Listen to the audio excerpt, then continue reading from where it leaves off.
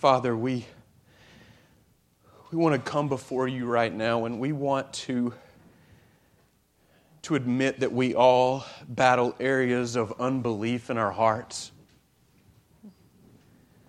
And so this morning, as we open up your word, we pray that you will expose our unbelief.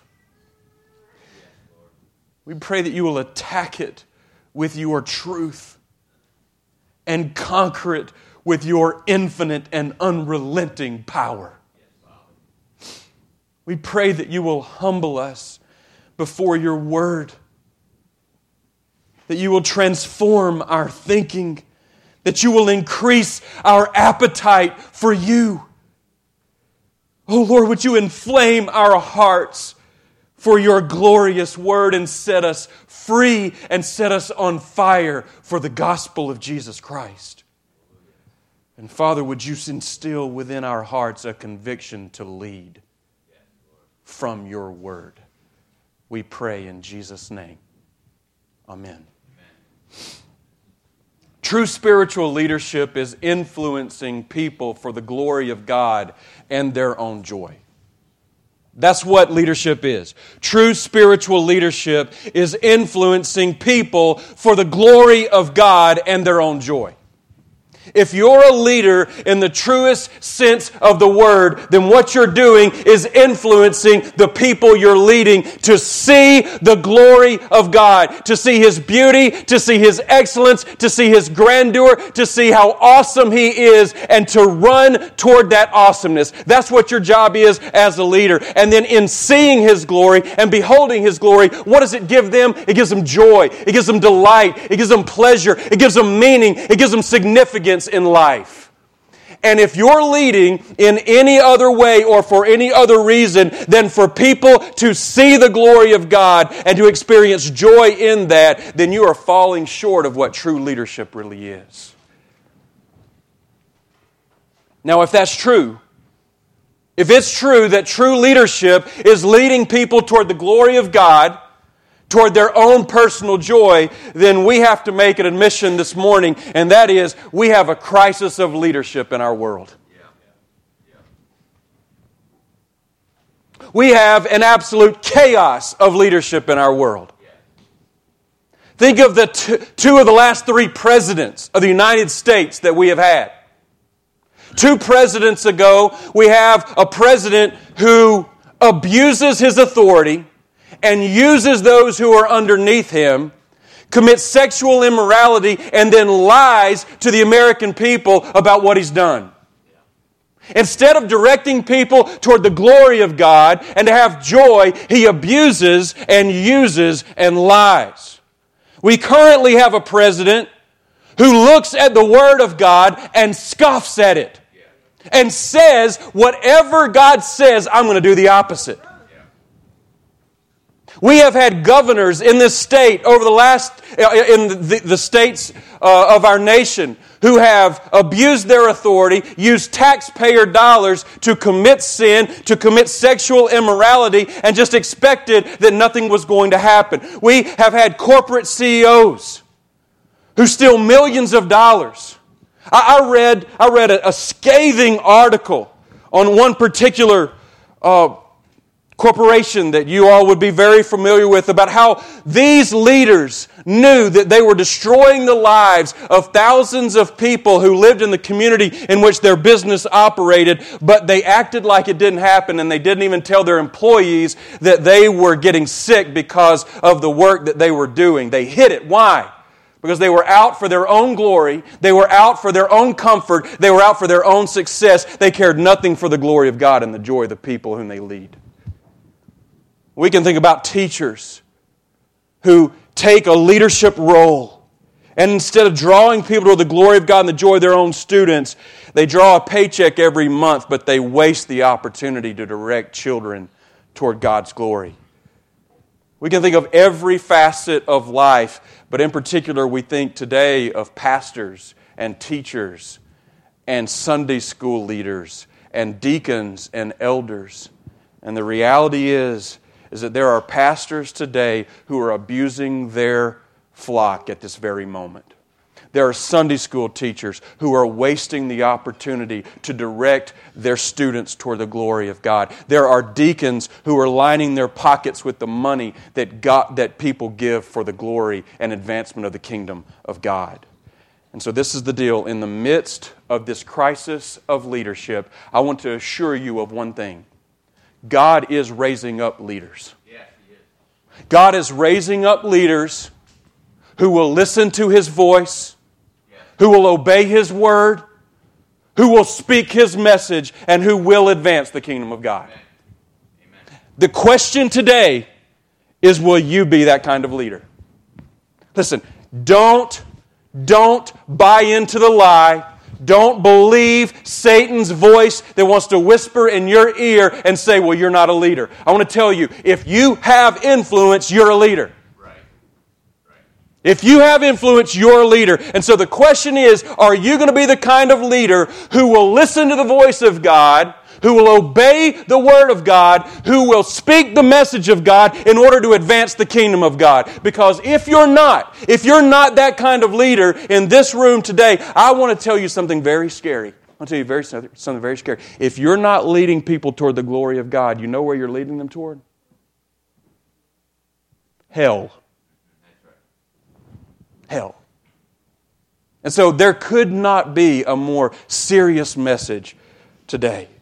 I want to give you 4 aspects of leadership from 1 Samuel chapter 3. Turn your Bibles if you're not already there. 1 Samuel chapter 3. Because the same problem that exists today in our world exists 3,000 years ago at Shiloh among the people of Israel. I want us to see 4 aspects of leadership that's going to call us to be leaders in our world and in the church of Jesus Christ. The first thing I want us to see is the chasm of leadership that exists among the people of Israel. Look at chapter 3, verse 1. Now the boy Samuel was ministering to the Lord in the presence of Eli. And the word of the Lord was, what was it, church? Rare. The word of the Lord was rare in those days. There was no frequent what? Vision. There was no frequent vision. More than anything else, that second sentence there is an indictment on the spiritual leaders of Israel at that time. This is an indictment on Eli and his sons. The fact that the word of the Lord is rare and that there is no frequent vision. Now, some people who have studied this passage say that God just decided not to speak to His people. That for whatever reason, God arbitrarily said, I'm just not going to speak to the people, I'm not going to give them my word, and I'm not going to give them my vision. But I believe that the context of 1 Samuel and then the preceding books of Judges tell us that that is absolutely wrong.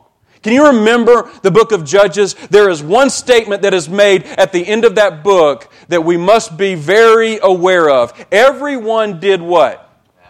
What was right in their own eyes.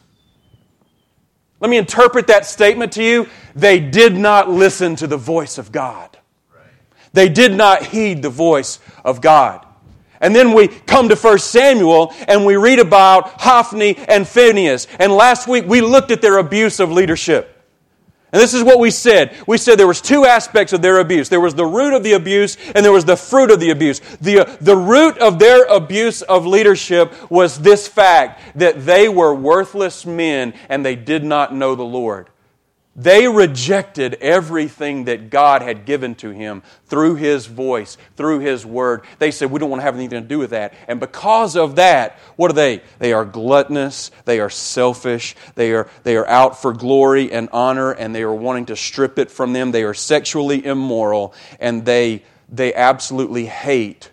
This is so ironic. They are priests who hate the sacrifice and offering of God for sin. So, we want to remember Eli as well because of his neglect of leadership. Remember last week how we said Eli was guilty because he did not disciple his sons in the Word of God? We also said that he lacked the courage to confront them with the Word of God, and he lacked the commitment to follow through with that kind of leadership. When we look at verse 1 right here in chapter 3, and we think about the fact that the Word of the Lord is rare, that it is scarce, that you can't even hardly find it, when we see that there's no frequent vision, which simply means there's no clear message from God, there's no clear voice from God, we have to understand it's because the leaders are not utilizing the Word of God that has been revealed, and the people are following the leadership of the leaders. And therefore, there is a chasm, there is a valley, there is a canyon of leadership that exists among Israel. Yeah. Redeemer Church, I think one of the reasons that I was overwhelmed as we were singing earlier this morning is that I was praying desperately that I would not be the kind of leader that produces a chasm of the Word of God. May there never be a chasm at Redeemer Church. May the Word be proclaimed, may the vision be set, and may the voice of God always be attended to. Amen. But this is what's going on in Israel at this time. It's a chasm of leadership. The second thing I want you to see is the call of leadership. The call of leadership we see beginning in verse 2, but I want to remind us of the hope of leadership. So if you have your Bible, and it's open to 1 Samuel, I want you to look back at chapter 2. I want you to look back at chapter 2, beginning in verse 11, because this boy Samuel has been born by God's grace, according to Hannah's request.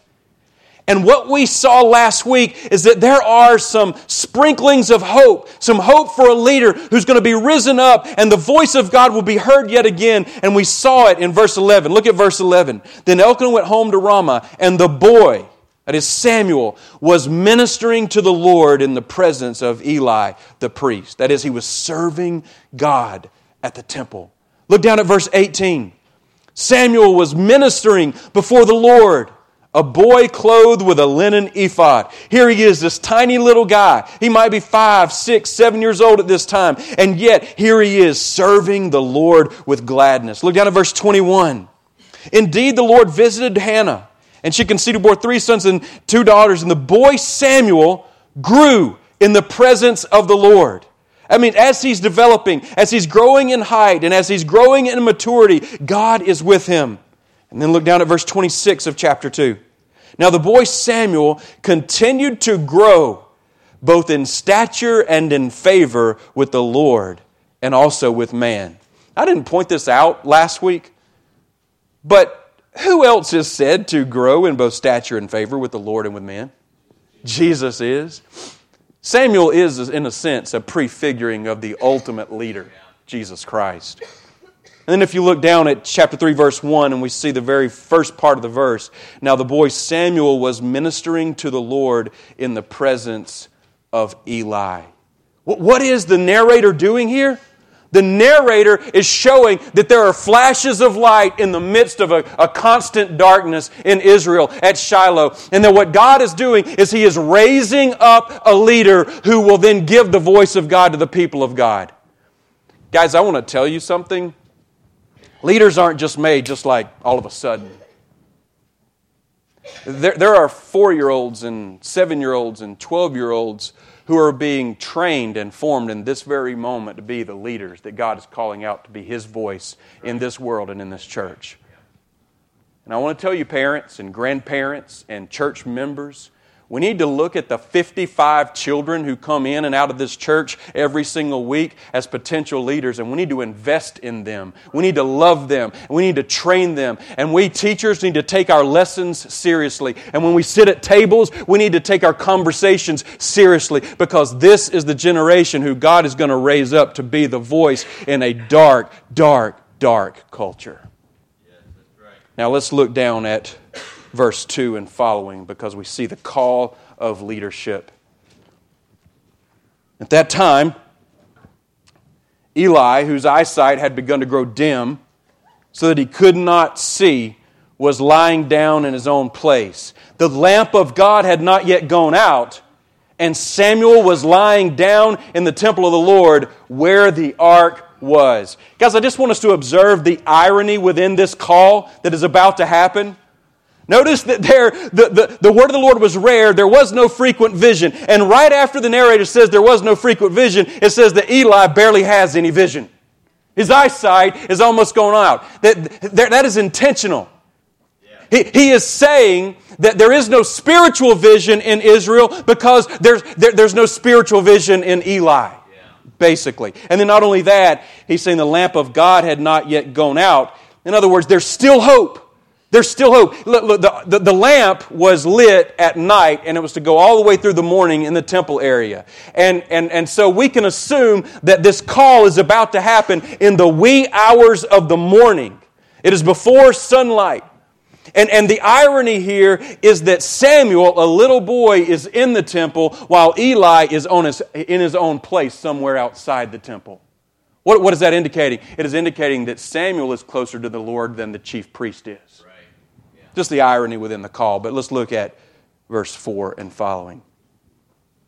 Then the Lord called Samuel, and he said, "Here I am." And ran to Eli and said, "Here I am, for you called me." But he said, "I didn't call. Lie down again."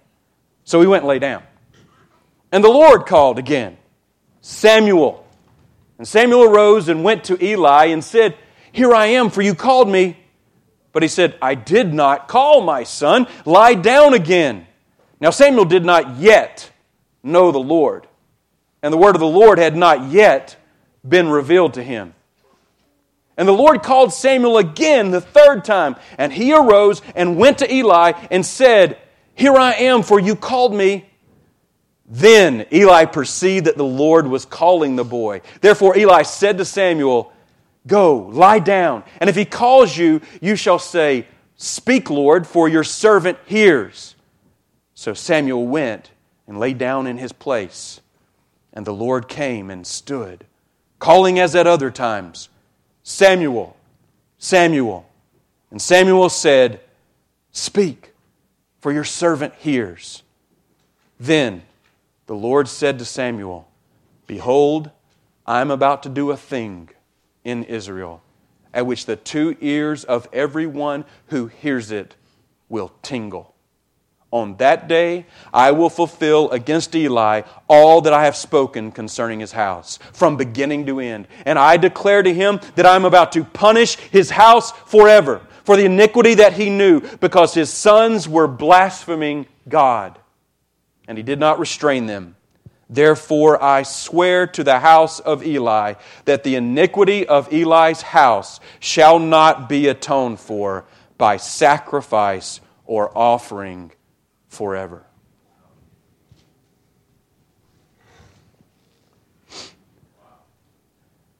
I think we want to observe a few things within this call. The first is we want to observe the readiness of the call by Samuel. How many times does he say, "Here I am"? How many times is he ready to receive the call? 5 times. 5 times he says, "Here I am." Here is a young boy. His heart is prepared. He's serving the Lord. He does not yet know the Lord intimately. He does not have a communion with God that whereby he's heard the voice of God himself, but he's ready to serve. He's ready. He's ready to go. "Here I am." He says, I just want to say this, that God uses people who have a disposition to serve Him. God uses people who have a disposition to serve Him. Samuel had that disposition. I also made the observation that God calls young people who are already in the service of the things of God. Parents, I just want to tell you this, that time and time again, we saw Samuel serving the Lord in and around the temple. And when God's call came, he was ready to receive it, correct? Okay? So parents, I want to tell you, you need to love and train and bless your children in a way that they serve and work in the church of Jesus Christ. Listen, your children don't need to be the kind of children who just kind of come in and out on Sundays and they have to sit for an hour and a half, but they play before and they play after. When they come on Wednesday nights, they come and they just play and they listen when they have to listen. No, your children need to be the kind of children who are trained and guided and directed to serve in and around the church of Jesus Christ. Because then they're getting an idea of what it means to be a part of the church. They're getting an idea of what it means to serve the Lord, so that when the Lord calls them, there is something that they can fit together. There's something they can fit together for what it is to serve the Lord. So there's the readiness of the call, but the thing that we can't get around is that no matter how old Samuel is here, whether he's 8 or 10 or 12, we don't know exactly how old he is, but we observe the terror of the call of the Lord. Do we not see it? Is it not terrifying?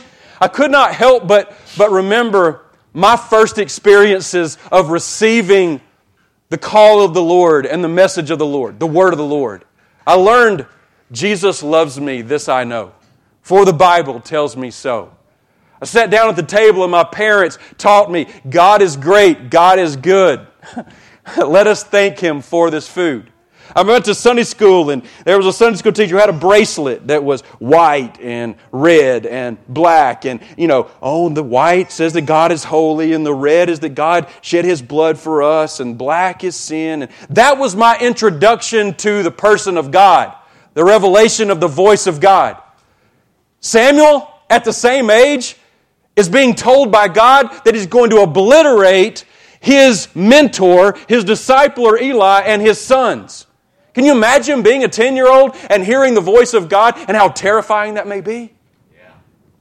This is the call that Samuel experiences as a young child.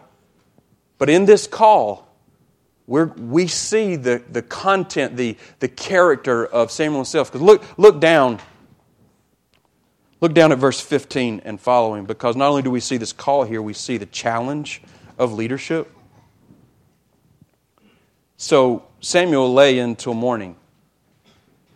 It doesn't say he slept until morning. It just says he laid until morning. Then he opened the doors of the house of the Lord. And Samuel was afraid to tell the vision to Eli. But Eli called Samuel and said, Samuel, my son. He said, here I am.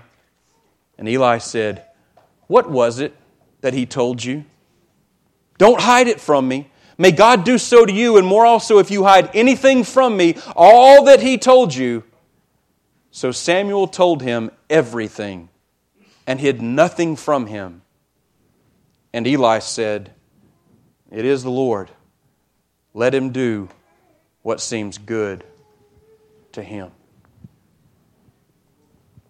I call this the challenge of leadership that we see right here, because the challenge of leadership is the difficulty to obey the word of the Lord when the word of the Lord is very uncomfortable.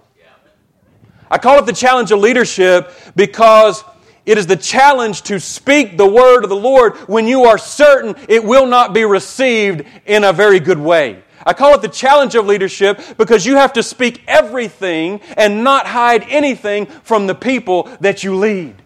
Listen, that is the problem in Israel at this time, is that leaders are speaking nothing from the voice of God and hiding everything from the people of God. And now Samuel's job is to reverse that course and to speak everything that God reveals and hide nothing that He has revealed. And this is an intimidating situation, and yet Samuel proves the worth, the mettle of his character by revealing to Eli the word of the Lord, and the voice of the Lord. My best friend, when I was in my early 20s, was going through a difficult marriage, and he decided that the best decision that he was going to make was to leave his wife, leave his family. And he didn't consult me. I'm not saying that I should have been consulted. I was in my early 20s, but he didn't consult people, but he just decided to pack a bag and to walk out the door and to leave. His wife was not acting like a Christian woman should act. But he made the decision to leave her. And I remember calling him on the phone. I remember reaching out to him. But I remember specifically traveling out into the middle of nowhere to this farmhouse that he was staying at and knocking on the door. And I remember how I was shaking. I remember how I was nervous because I knew that if my friend opened the door and I walked in, I was going to have to tell my best friend that there's a way to do things and there's a way not to do things, and you're choosing the way that you should not be doing things. And I did that. And I was shaking in my boots when I did it, and he did not listen, and he carried on his way. But I have experienced something to the trembling of when you have to be the voice of the Lord. And I will tell you, it is not fun, it is not enjoyable, it is difficult, but I want to tell you, if you want to be a leader, if you want to be someone who influences people for the glory of God and their own joy, then you have to speak the voice of God no matter how uncomfortable it may be. Now, there are a few things that I want to say here. If you look at what God is doing here, He is stripping the leadership from Eli and his household. And He's not only stripping the leadership, look at verse 14 again. He's saying, I swear to the house of Eli that the iniquity of Eli's house shall not be atoned for by sacrifice or offering forever. Man, that is a massive statement that you and I should probably, that's jaw-dropping. That is bone-chilling. That is scary. That's what God means when He says that when everybody hears it, their ears are going to tingle. When you and I hear the word tingle, I think sometimes we think of something funny or something that we think of the word tickle. That's not true. The word tinkle means literally, it means you put your hand over your mouth. It means if you ever receive news that immediately causes your body to sit down or even to fall down, that's the kind of thing that God is saying. And what is God saying is, God is saying that these men, specifically Hophni and Phinehas, are apostates. Yeah. They're apostates. What is an apostate? It is a deliberate and permanent rejection of the Lord and the provision He's made for sin. That's what apostasy is. It is a deliberate and permanent decision to reject the Lord and the provision He's made for sin. And that's exactly what they've done. They have rejected the sacrificial offerings that God had put in place that were a prefiguring of the ultimate sacrificial offering in Jesus Christ for sinners. And I just could not help but note, when you reject God's provision, you must accept God's punishment. And I want to tell you, if you're in this church building today and you are not a Christian, you just have yet to come to a place where you want to say, I believe in the Lord Jesus. I trust in His work on my behalf. If you're not there, if you're living your own life, if you're in rebellion to Him, I will tell you, if you reject His provision of Jesus Christ, His Son, the Savior of the world, then you must accept His punishment of death, death, death forever. Don't do that today. Trust in the Lord. Believe in Him. Look to the cross and say, Christ is the perfect provision for my sin. His guilt offering is sufficient to save me, to rescue me, to forgive me of my iniquities. The challenge of leadership is when you hear a hard word from God, and by the grace of God and by the fueling of the Holy Spirit, you stand tall and you stand firm and you speak the voice of the Lord because you know that that's what's best. You know that that's what magnifies God, and it also brings joy to His people. And so that's the challenge of leadership. Let's look finally at the content of leadership. The content of true spiritual leadership. We see it in verse 19 and following. And Samuel grew, and the Lord was with him, and let none of his words fall to the ground. And all Israel from Dan to Beersheba knew that Samuel was established as a prophet of the Lord. And the Lord appeared again at Shiloh, for the Lord revealed Himself to Samuel at Shiloh. Church, would y'all say that phrase? By the word of the Lord. Would you say that? by the word of the Lord. The Lord revealed Himself to Samuel at Shiloh by the word of the Lord. And the word of Samuel came to all Israel. Keep your eyes on the text right there. We want to make some observation here. First of all, it says that the Lord was with him. That means that the Lord revealed Himself to Samuel, and the Word was alive in Samuel. So the Word of God reveals Himself to Samuel, and then that Word is inside of him. That's why the Lord was with him, because the Word was in him. And then look down. So the Lord let none of His words fall to the ground. That means He let none of Samuel's words fail. They accomplished exactly what they were intended to accomplish, just like God's words always do. And He says from Dan to Beersheba, He was established. That means from the far north of where Israelite people lived, up north of the Sea of Galilee, and then as far south, down toward the desert of the Negev, that everywhere in between, everyone knew that Samuel was established, that he was trustworthy, that he was faithful, that he was a reliable prophet of the Lord. I want to tell you, when a true man of God speaks the true word of God, everyone knows the reality of what they've heard. That's right, yeah. You ever been listening to the radio or watching television and you hear a preacher preach and you just didn't resonate with it? You just are like, yeah, it's probably because that preacher wasn't preaching the Word of God. But have you also ever heard a preacher open up the Word and read it and explain it and apply it in such a way where you knew, in fact, that God had just spoken? Yeah. What you just heard was a true prophet of the Lord, one who speaks the very words of God Himself. And that's exactly what Samuel was. He was a true prophet. He was called by God to speak the message of God primarily to the people of God, that they might know Him. And so the Lord appeared again at Shiloh.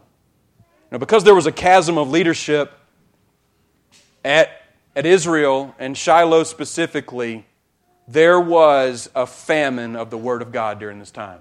There was a famine in the land. But now that there is a leader in Samuel who will listen to God's Word, who will obey God's Word, who will speak God's Word, what does the Lord do? He reveals Himself again. He reveals Himself by the Word of the Lord. Church, can I just see your eyes for a moment? If you want to see God, if you want to know what the glory of God is really like, open up your Bible and read it. Samuel preached the word of the Lord, and people saw the glory of God and the revelation of God as they heard him speak the truth of God's word. Listen, do not underestimate what you have in your hands right here. Don't underestimate it. Don't devalue it. Don't look for something better, something more beautiful, something more glorious. There is nothing more glorious. I'm going to tell you what, when God reveals Himself, you know what He does? He speaks. Just read the Bible. Read from Genesis to Revelation, and you will see that when God reveals Himself, He speaks. And then, by His grace, He preserves that spoken word right here. God is revealing His character. God is revealing His work. God is revealing His love. God is revealing His redemption. God is revealing His plan of salvation. God is revealing the advancement of His kingdom and the ultimate culmination of it with the Lamb of God who comes to reign forever and ever right here in this book. He is speaking to us and He's telling us who He is in this book. Let us not devalue it. Let us not minimize it. And let us not look for something more. Now, in my preparation for preaching on Sundays, I just jot a bunch of notes down a lot of times as I'm meditating on the Word. And one of the questions that I ask is, how does this text confront our unbelief? How does this text confront our unbelief? And church, I just want to give you a few of the answers that I that I came up with here. The first is we don't truly believe that we can be used by God to do significant work for the kingdom of God.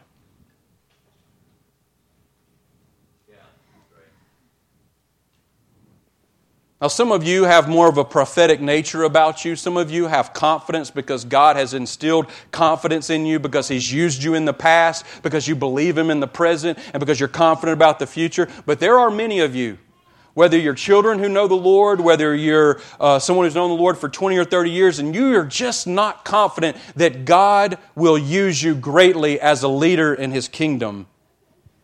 And I just want to say that God mightily used a little boy who simply said, "Here I am." If God can use a 10-year-old boy who simply said, "Here I am," how much more can He use you who possess the Spirit of God and who has the Word of God and it is connected to the people of God? God can use you mightily. I don't care whether you're a man or a woman or a boy or a girl, whether you're single or married. It does not matter. God can use you. Don't let Satan tell you any different.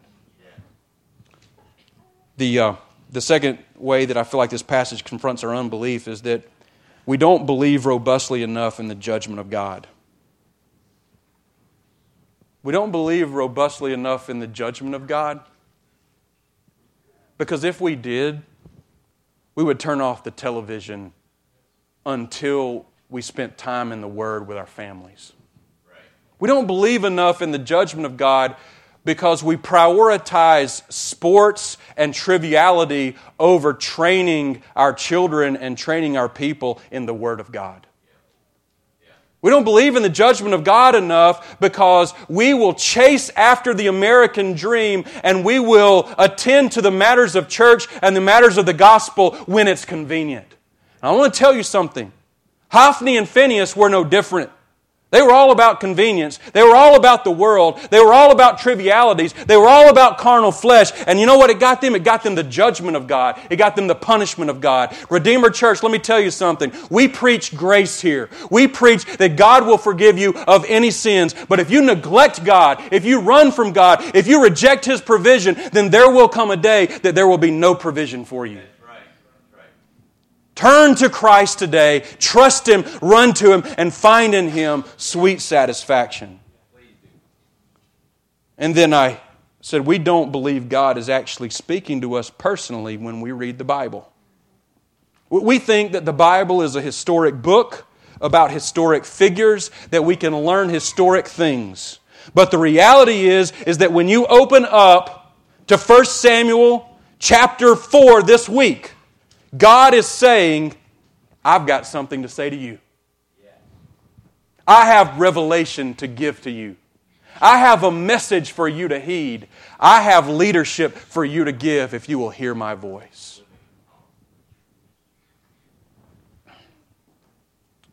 So what we see in this passage is the chasm of leadership, the call to leadership, the challenge of leadership, and the content of leadership. And I want to give you some instructions as to how to respond. The first thing that you need to do personally is you need to recognize that we're in a crisis of leadership. You need to recognize that we're in a crisis of leadership. Listen, I know how blessed we are at Redeemer Church because we have many leaders in this small congregation.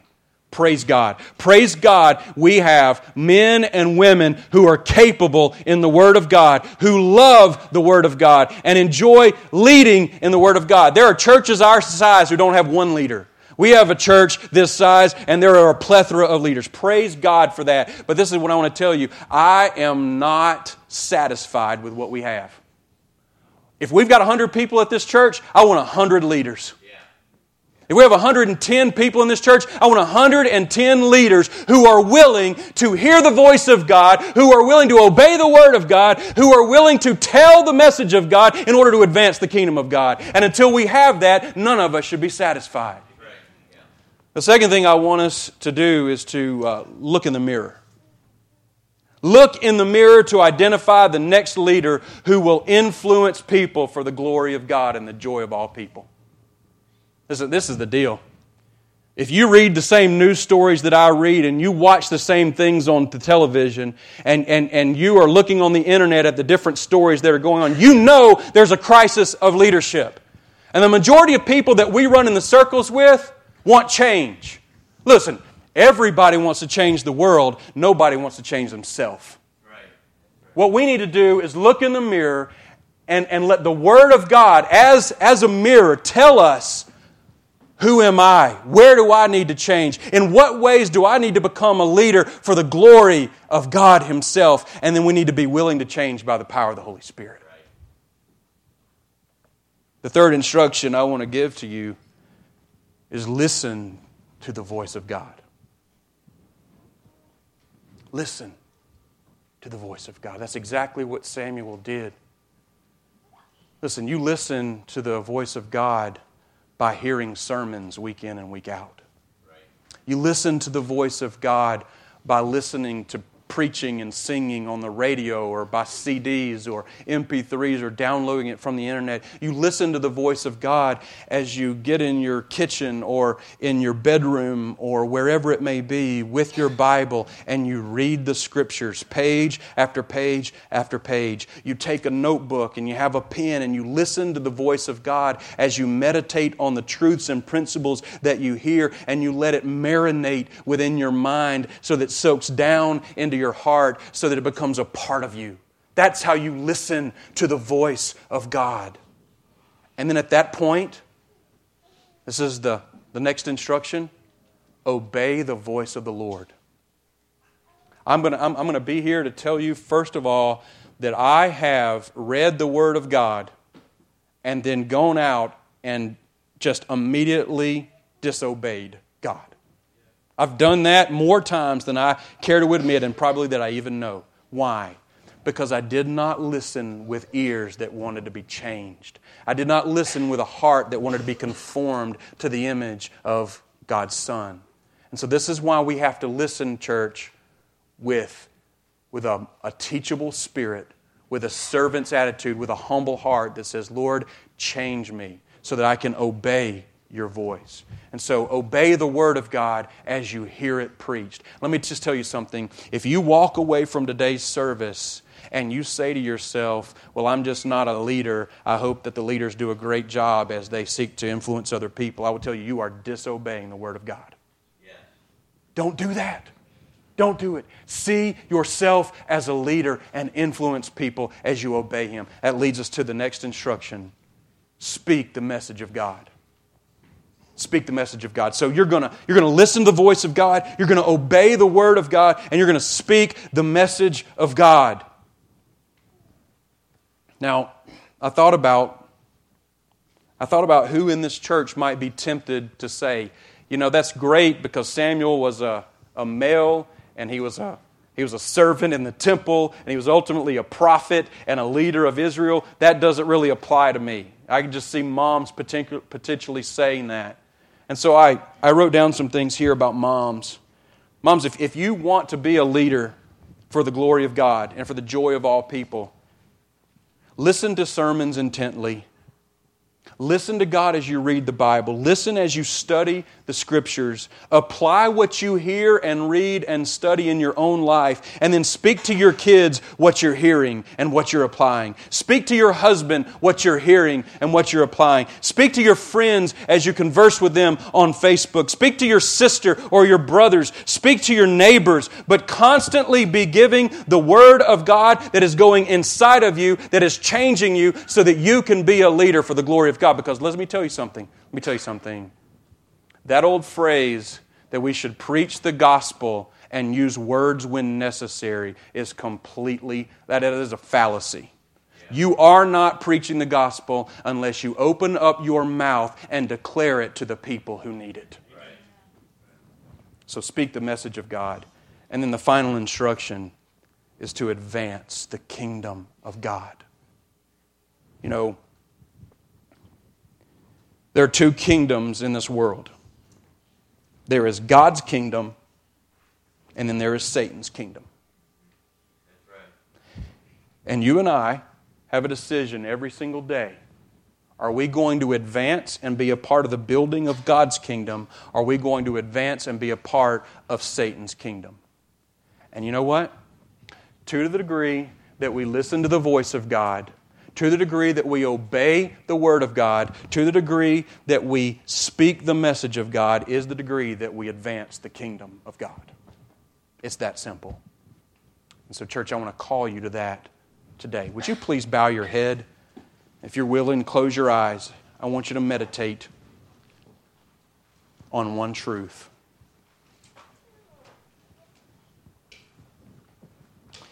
The worship team is about to come and lead us in worship.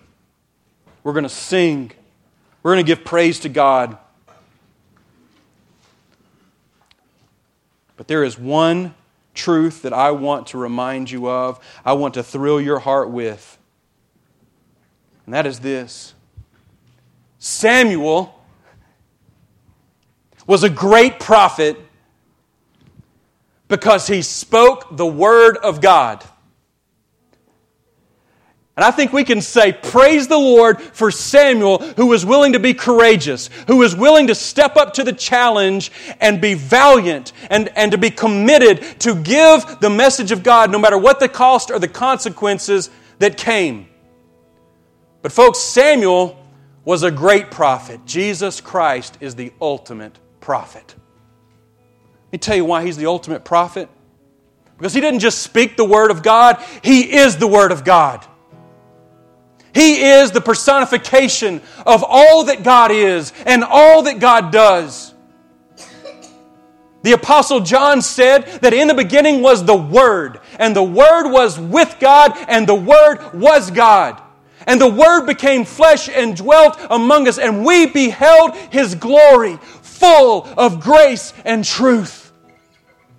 The fact is, I have failed in my job as a leader. I have failed in my job as a leader as a husband. I failed in my job as a leader as a dad. I failed in my job as a leader as a pastor. I failed in my job as a leader as an evangelist. I failed in my job as a leader as a friend. I failed. And so do I have to go the way of Hophni and Phinehas and Eli because I have failed? No. Because there is a sacrifice for me.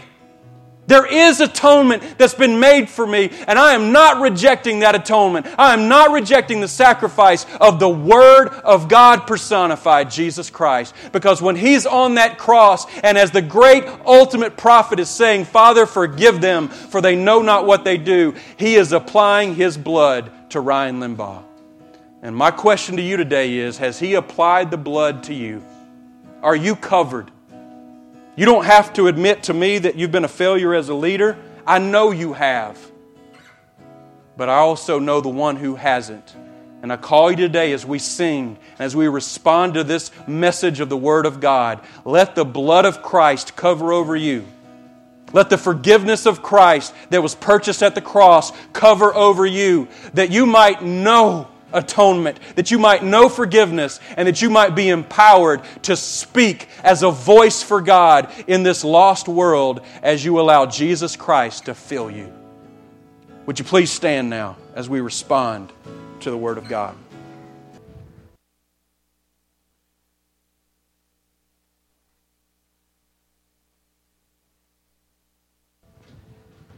Church, I want to tell you that God is not playing games with you. God is serious. Listen, He is glorious. He is wonderful. He is loving. He is merciful. He is gracious. He is kind. He is compassionate. He is generous. God is wonderful. There is no one like Him. I want to tell you, He is not playing spiritual games. He is calling us to trust Him, to believe Him, and to be His leaders. And I want to tell you, I want to give you the opportunity today to answer the call of leadership. I want to give you the opportunity to say, you know what? I have squandered a lot of my opportunities to lead for His glory. I'm tired of playing games. I'm tired of treating Christianity as it is triviality. I want to put a stake in the ground today, and I want to say, like Samuel, here I am, God. Let me lead. Ron Marino, where are you? Ron's one of our pastors. Ron, if you'll go back to the back right now and just stand at the doors. We're going to sing a couple more songs. And if you want to follow the voice of the Lord, if you want to say, I want to be a leader, I want to be a man, or I want to be a woman, or I want to be a boy or a girl who is like Samuel, who says, here I am, Lord, send me. If you want to be that kind of person, then respond today to the voice of the Lord and say, I'm not looking back, I'm only looking forward, and I want to be God's man or God's woman.